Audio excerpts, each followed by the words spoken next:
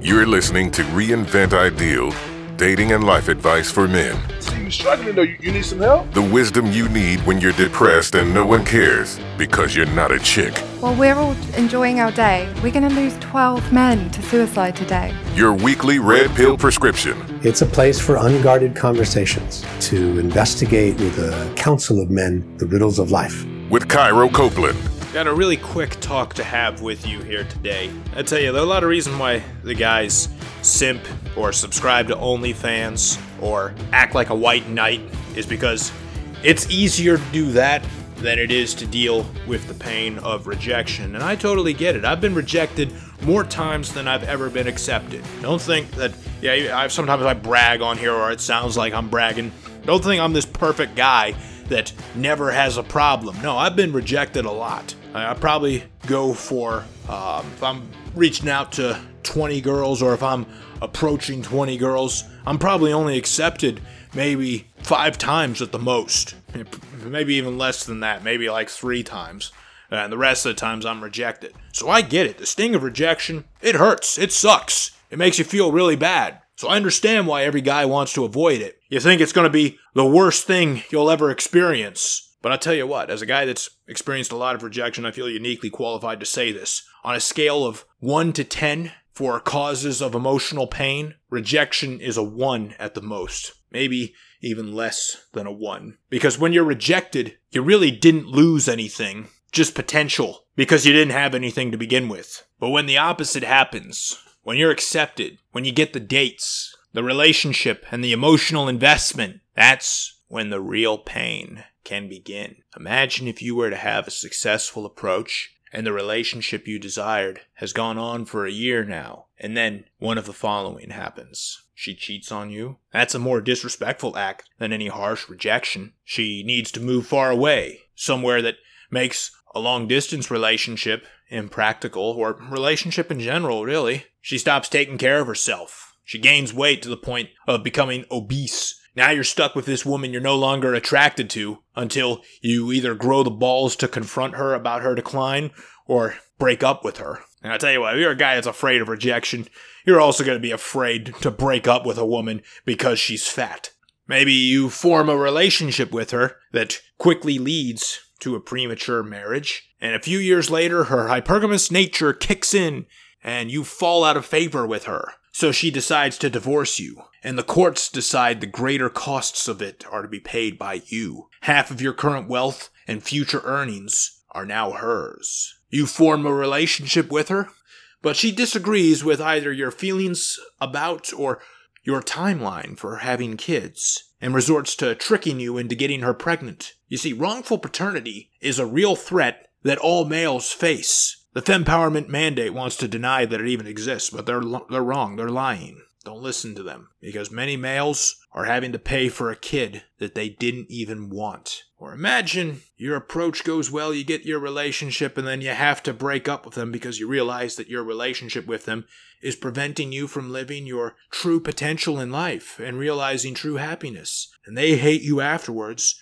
and you're upset with yourself afterwards. You feel like you were being selfish. And of course, everybody around you, everyone in the whole world is going to make you feel like you're the asshole. Even though if a woman did the same to you, what they're going to do is they're going to say, "Oh, you go, girl." You see, we tell women, "Girl, you do what's right for you." But we tell men to do what's right. Or what if you get your relationship and she understands you better than anyone has ever understood you before, but then decides to break up with you? You see, that is one form of rejection that is personal. Or what if you lost friends for the sake of the relationship, only for her to end the relationship?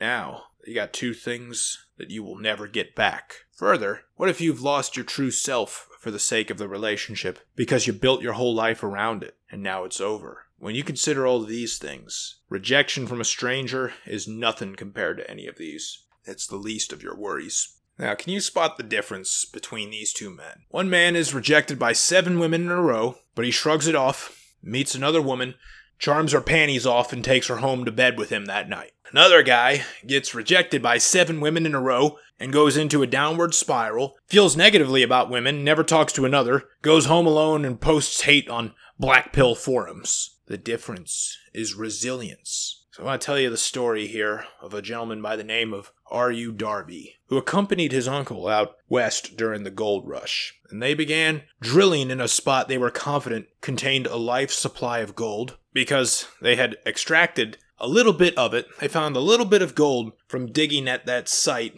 the day before. So they dug and dug and dug and dug. But this time, despite how motivated they were, they didn't find any. It seemed the gold that was once there had disappeared, or very little that was there to begin with was all gone now. So they quit. They packed up their gear for digging and drilling, sold it to a junk dealer, and headed back east. But this same junk dealer took that equipment and started digging again in the same spot. And this fella struck the mother lode of gold only 3 feet from where R.U. Darby and his uncle stopped digging. Darby heard about this, along with all the depressing details.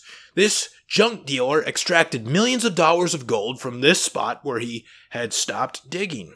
You'd think Darby probably went into despair after hearing that, but he didn't. In fact, he aspired to, worked toward, and became a millionaire after this event. Because from that day on, he vowed to never quit anything again. He became one of the top producers of life insurance sales in his day, making him millions. The man learned something from his mistake. He learned that a winner is just a loser that tried one more time. He didn't think that the universe singled him out to shit on him or adopt a victimhood mentality, nor did he take the cruel hand of fate personally.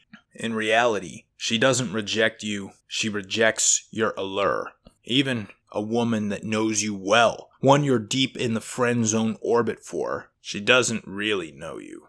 Because there are parts of you that you hide from her, which is why you were in the friend zone to begin with. You've hidden your most genuine feelings about her from her. For most random approaches, you're just some guy she doesn't know, or hardly knows, who's come up to talk to her. And she's going to make a snap judgment about whether you're someone she wants to get to know or not. And while it might sound painful, this mindset is actually liberating. Because once you realize you're just another guy, all those concerns about your reputation, all those worries about looking stupid melt away. Because she's offered sex about 500 times a month, so chances are she won't remember your attempt. Do not fear rejection. Rise above it. Rejoice in it. Because a winner is just a loser that tried one more time.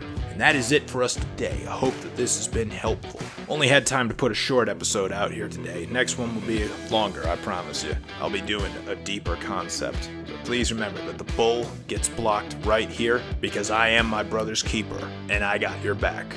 Thank you for listening to Reinvent Ideal with Cairo Copeland, your weekly red pill prescription. See more at reinventideal.com.